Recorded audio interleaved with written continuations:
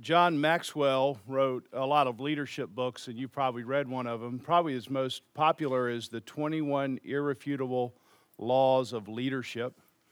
And the subtitle is Follow Them and People Will Follow You.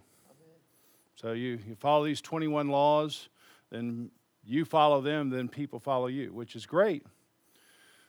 But 21 laws, that's a lot to keep in mind if you're leading. That's what my first thought is. Well, 21, I'm not good for 21. How about 2? I'm good for 2. And so if I could just think that there were just 2, if I were going to write a book and somebody said there's just 2 laws that you can put on, I would put on these 2 laws that come from Nehemiah chapter 2 and chapter 3, which is where we are this morning. Casting a vision, and then secondly, getting people engaged in that vision. So if I just said, hey, there's just 2 things about leadership you can say, I'd say you got to cast a vision. You got to have some idea of where you're going. And we've talked about a vision as a preferred future. You see something out in the future. Could be about yourself as a person. Could be about your family. Could be about your business. Could be about your church. I mean, whatever that is, could be for someone. You're trying to help them see themselves in some way. So you have some preferred future in mind. And then you got to get people moving in that direction. That might be you, like Brandon was saying today, just I got to self-propel in that way. Or it might be you need to get a group of people moving in a particular direction. So this morning we're going to focus on verses chapter 2, 17 and 18. These 2 verses that really are a defining moment for Nehemiah. And casting a vision is really a defining moment in leadership. Sometimes that's actually when you sort of become the leader. You somehow crystallize something into a particular plan, an action plan, and you cast it out there and say, okay, we're going to move this way. And if a vision is big enough, if it's compelling enough, people will make sacrifices to make that happen. You can just think biblically, the biggest vision in the world was cast by God. He saw a people in trouble, that's us. He made a plan. He followed through on his vision. People were saved. People were moved in that way. So we're thinking about vision in this way. And perhaps nobody that in our time cast a better vision, a more compelling vision than Martin Luther King. Now, we're not all Martin Luther Kings, but just the way he could crystallize information and put it out in a way that people could see it, they could feel it, they could see the goal, and then they wanted to get behind it. They want to make sacrifices and say, that's right, let's go in this way. So I'm going to just show you a little clip of a 2-minute speech he gave. And it's a very powerful speech, but I think what makes it most powerful is this is the speech he gave in Memphis the night before he was shot the next day. All we say to America is be true to what you said on paper.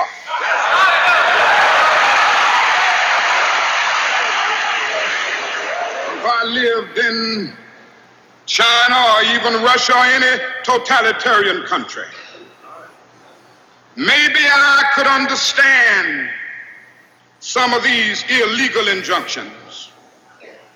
Maybe I could understand the denial of certain basic First Amendment privileges because they haven't committed themselves to that over there. But somewhere I read of the freedom of assembly. Somewhere I read of the freedom of speech. Somewhere I read of the freedom of press. Somewhere I read that the greatness of America is the right to protest far right.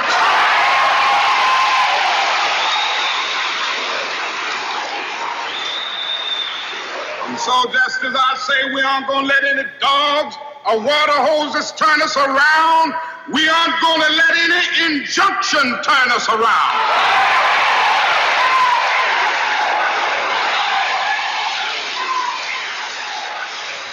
Well, I don't know what will happen now. We've got some difficult days ahead. But it really doesn't matter with me now because I've been to the mountaintop. I don't mind. Like anybody, I would like to live a long life. Longevity has its place. But I'm not concerned about that now. I just want to do God's will. And He's allowed me to go up to the mountain. And I've looked over and I've seen the promised land. I may not get there with you, but I want you to know tonight that we as a people will get to the promised land.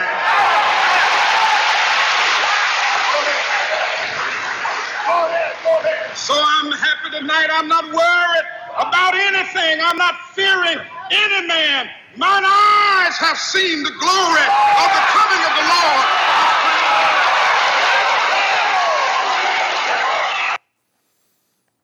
Now, if you're hoping for that this morning, I'm going to just lower your expectations. But what he does so well, and what you can do, even if you don't have that rhetorical skill, is he builds this theme from this freedom that you're supposed to have from the Bible, these God-given rights, and he's always picking up on these themes from Exodus. You know, we're moving out of slavery into freedom. And he uses that to propel into the Constitution. These rights, they're inalienable. They're written down. And so he's just taking all that and he's just bringing people to say, see, all this lines up with where we need to go as a people. It's so powerful. And so when you're a leader, you got to line up how you're moving to get people to move in this direction. And that takes a lot of time. It takes a lot of effort. It takes a lot of energy just to figure that out. Which way are we supposed to go here? And then try to crystallize it down into something that's very simple. We're trying to go this way. If it gets too complex, people don't know really how to move. So we're going to talk about this morning. And so as a leader, you've got to have some kind of mountaintop experience where you see a preferred future. Now, you may not go up to the mountain, and I don't want to make this mystical because it can come in very ordinary ways. Let me just give you a couple of examples. So when I was moving to Wilmington, North Carolina to become the area director, this is 1989. My boss at that time said, Paul, he probably wouldn't even remember this. We were driving around in a car in town. He said, Paul, one man really committed to Christ who would stay in the town for his whole life could really have an impact on that community. And I've never forgot that. This one little, he wouldn't even remember it. But I thought, yeah, that's what I want to do. I mean, I couldn't have necessarily said it that way, but when he said it, I was like, yes, that's what I would want to do. I would want to come and just live in a community and just be for my whole life faithful to Jesus in that one community. And so that helped create a vision for me. Somebody else said something and you go, yes, and I know you've had that experience. Somebody says something and you go, that's right, that's it. And you just borrow it and say, that's the direction I want to go. 15 years later, 2002, they did an assessment of me as a Young Life person in Wilmington. And part of the assessment is they ask, a dozen people that know me and say, hey, if Paul wasn't the area director of Young Life, what could you see him doing? And 100% of the responses were pastor of a church. And they said, we've never had 100% teacher, coach, sell real estate, whatever. But this was and so that stuck with me. Like when this door opened for me, that helped me to say, yes, that's how visions get shaped. So I don't want you to feel like you got to go sit on the beach for several hours today and stare at the water, and then dolphins come up and you get a vision. So that doesn't work that way. It somehow gets hammered out in a community to say, yes, that's how God's formed me. That's how God shaped me. And usually people see it. They say, that yes, move in that direction. So if you feel like I'm not sure I have a great vision for myself or for my family or for my business. You should get around other people to help you say, can you help me know how I'm trying to move in this direction? So I want to make sure you understand that. Bill Hybels tells a story. Bill Hybels does this thing called Summit Leadership. And he tells a story about delivering talk about vision to ministry leaders. And after the talk, he was out in the lobby, I guess, and some businessman, church businessman, came up to him, and in sort of exasperation and pleading, he says this, Bill, would you please come talk to my pastor? And Bill Hybels asked, well, what do you want me to come and talk to him for? And he said, to tell him to put a target on a wall. Any target, any wall. Because we don't know where we're going. And we need some kind of target. I need some kind of target to keep me moving in this direction. And maybe that's you in your life. Maybe that's you as the husband of your and the leader of your family. Maybe that's you in your business. That people, good people are around saying, I want to go in some direction, and you're the leader, and they're just pleading with you, any target, any wall. I mean, we don't have any idea what we're doing here. So you've got to be the leader. You've got to be the one that's saying, this is where we're trying to go. Now, that doesn't mean it can't adjust and all that stuff, but you've got to say, this is where we're going, and I'm leading us in this particular direction. This past weekend was a good moment for Nancy and I, because we had sat down. I mean, we've been married for 30 years or so, and we'd sat down over time saying, hey, who do we want to be? What do we want to become? We have children. What do we want to do? What do we want our family to be like? And so now, 54 years old, we had a little mountaintop picnic this weekend.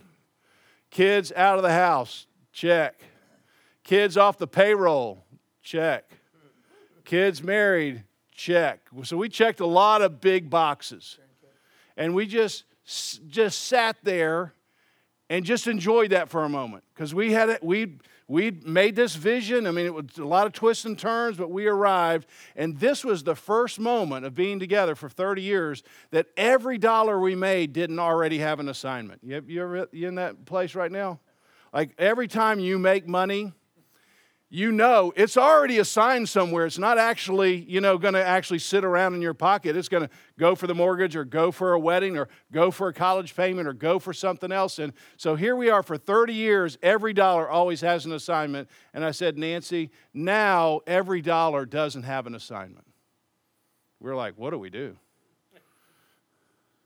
I said, let's just dream a little bit. Where do we want to go? What do we want to do? How do we want to live this next phase?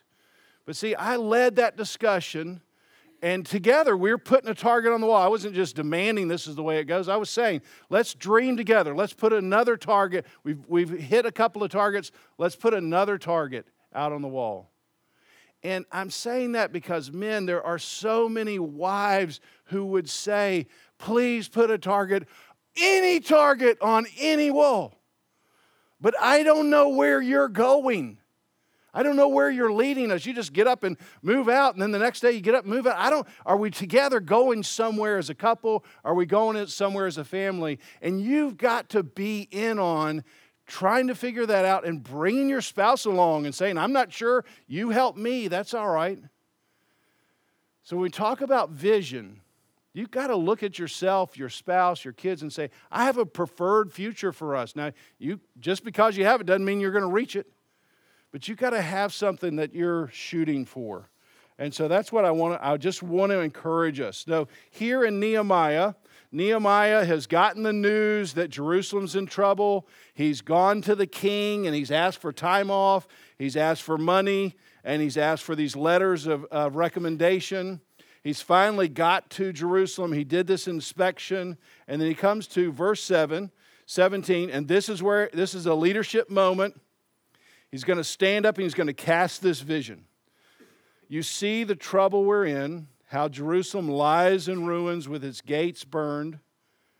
Come, let us build the wall together, that we may no longer suffer derision or disgrace.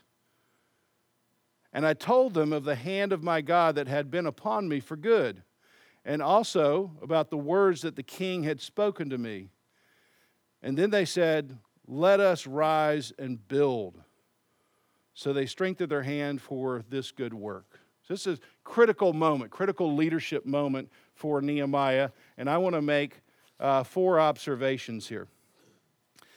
We talked a little bit about this last week. The very first thing he does, this is what you've got to do as a leader. This is like leadership 101. This is just such great leadership from Nehemiah that you and I should take with us. Number one, as a leader, you have to define reality. Where are we right now? Not what our wishes and hopes are. Let's just assess what we've got here. What's in our checking book? What's our capacity? What's happening right now? And that's what Nehemiah did. Went around, remember that? Several days looking at all parts of the wall. Where do we exist? What resources do we have? What are we missing? So you got to really define reality. And so Nehemiah has done his homework. And look, he's defining reality because these people might not be living in reality. Meaning, these people have always lived in Jerusalem and the walls have been broken down. They've never been in the town when the walls have been constructed. So they might not realize they're in trouble. Does that make sense? So they don't live in reality. So Nehemiah is trying to say, we're in trouble. That's the first thing he's trying to say. Do you understand the trouble we're in? I'm trying to define reality. I need you to sort of hit the panic button, guys. We're in trouble. We've got to do something now. So he's defining reality. Very, very important first step. Secondly, he's defining the future. Very simple. Let's build a wall. That sounds a little bit like Donald Trump. But whether you like Donald Trump or you don't like him, what do you know he wants to do? He wants to build a wall. Whether you think it's a good idea or not, it's very clear. And for Nehemiah, his vision's very clear. Is it clear for you about you? I mean, are you clear on who you are? You've defined reality. See, a lot of people don't really define reality themselves. They say, I can do X, Y, and Z, and they can only do X. So they assign things to them they can't actually do. So don't really live in reality. And you've met some of these people. Happens a lot of times when you're hiring somebody. Oh, I can do all this kind of stuff, and you hire them, you go, yeah, you can only do about 50% of it. So have you really defined reality for yourself? Do you know where you're trying to go? And then think about it as a family man. Think about it as a businessman. Think about it as a church man. Think about it as a community man. What are you involved in, and do you know where you're going? Have you defined reality? Do you know where you're trying to go? Have you defined it? Is it very clear? See, that's what's so clear about my examples is one man dedicated to Christ living in the same town. That's very simple.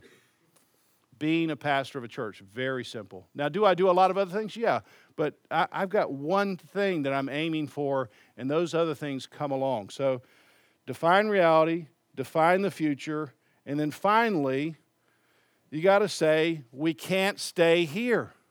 You notice how he says that? We're living in disgrace. We just can't stay here. Now, this is so important. And if you were at the Vision Banquet for Christ Community Church recently, you heard me do this with Christ Community Church as an example. But leadership, in the simplest form, this is here, and this is there. It's pretty simple. And you're here. And leadership is getting people to move from here to there. That's leadership. You got to get people to move from here to there. And what we've seen is Nehemiah has defined here. Here, this is where we are. Walls are broken down. Here's where we want to go. We want to build a wall around the city. Now, these people have lived their whole life here, And you know this, people don't like to change. Any change, even if it's a good change, I don't like to change. I've got my habits.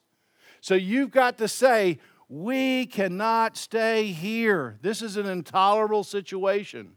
So as a leader, before you paint this nice, dreamy picture of there, you've got to motivate people to get off their rear ends and start building a wall. So you've got to say, we can't stay here. So just last Sunday at Christ Community Church when we did the vision, how many came to that part? So several of you heard me say, here's 5 reasons we can't stay here. We can't just stay where we are. We've got to move.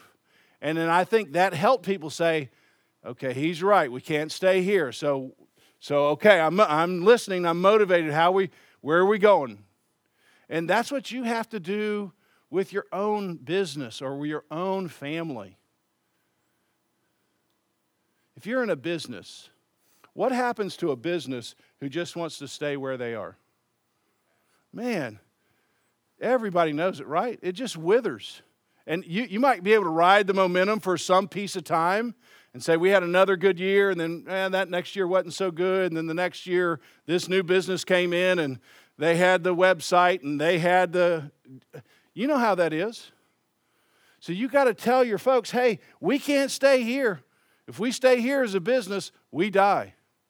And so we've got to, this is where I want to go, but I want to make sure you know we just can't stay here. So that to me is a critical part of leadership, just trying to help people understand we can't stay where we are. Now think about how this happens in so many different ways. If you're just doing evangelism, you're meeting with a friend who doesn't know Jesus, and you're somehow just trying to have a spiritual conversation. At some point you're going to say, well, let's just see where we are, right? Let's just try to define reality. What do you believe? What do you think? That kind of stuff. Then as a Christian, you're going to say, well, this is where I'm trying to go, right? This is the gospel. And then you're going to look at your friend and in some way say, hey, Bill, you can't stay here. I'm concerned for if you stay here. This is what it looks like if you stay here. Now, that doesn't get them necessarily to do something because that's the Holy Spirit's work. But do you see how that happens? Same thing happens in a business. Same thing happens with your family. I loved my family. I love my family now. But I really loved them when they were 5 and 7. That was awesome. But you know what? We can't stay here. I mean, I would love it if they stayed at 5 and 7 where you take the boat out and run up on the beach and you just whatever, just so much fun, no worries, no girlfriends, no drama. But we can't stay here. If I keep treating my kids like they're 5 and 7, that's not going to be good in the future. So this happens all the time, all the time. Have you defined reality? Do you know where you're going? And have you listed some motivations to we can't stay here? This is just textbook leadership. Finally, I want to say one more thing. Verse 18. He motivates these people with a great story. And he says more than what's written here. But he says, okay, so first of all, you see the trouble we're in. We want to build a wall. And we don't want to be in disgrace. And then, verse 18, I told them of the hand of my God that had been upon me for good, and also the words of the king. So these people are going, okay, we're here, we can't stay here. He's got a vision. But you as a leader, you have one more tool you can use. And that's how God's already moving.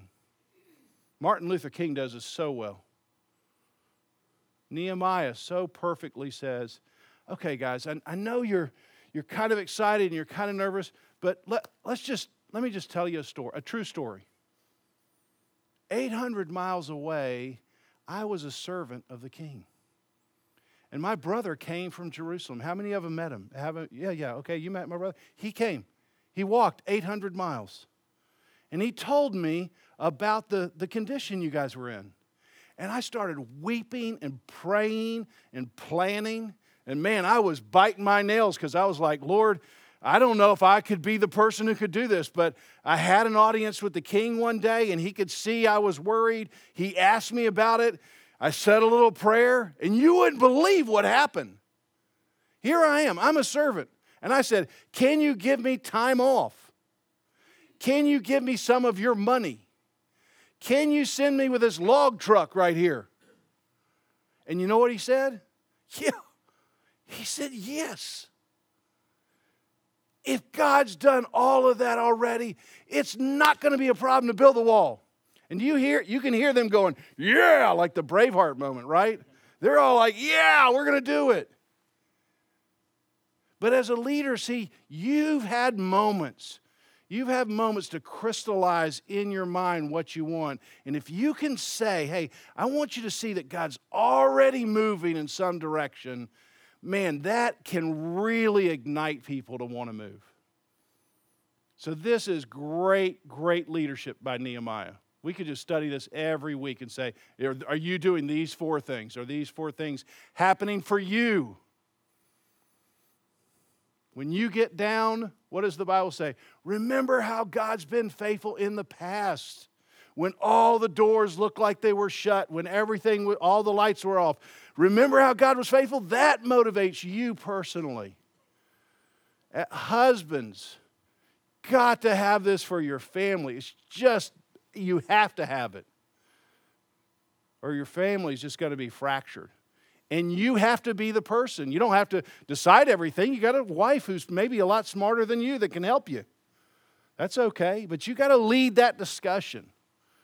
And if you're in a business, especially if you're a leader of the business, you got to have this as your playbook. This is the first page that has all the notes and is tattered, because you're going to use this page over and over again for every employee. I'm defining reality for you. I'm telling you where I want you to go. I'm motivating you. We don't want to stay here. We want to move. You're going to do this all the time. Happens all the time. All right, so we got about 15 minutes to discuss these questions here. You can think about a leader who you thought did a great job casting vision, or somebody that you were under that you thought didn't do a great job casting vision. You know, what was the difference for you in that particular place? Do you have a vision for yourself? Look at these 4 steps. Where's a strength for you? Where's a weakness for you? Where's something new that got said for you today? And do you see yourself as somebody who must create momentum? You don't have to have the same personality as Martin Luther King to create momentum. But if you're a leader, you've got to be the person who's creating momentum. All right? So get in groups of about 3 or 4, and we'll take 15 minutes to talk about this. Ready? Break.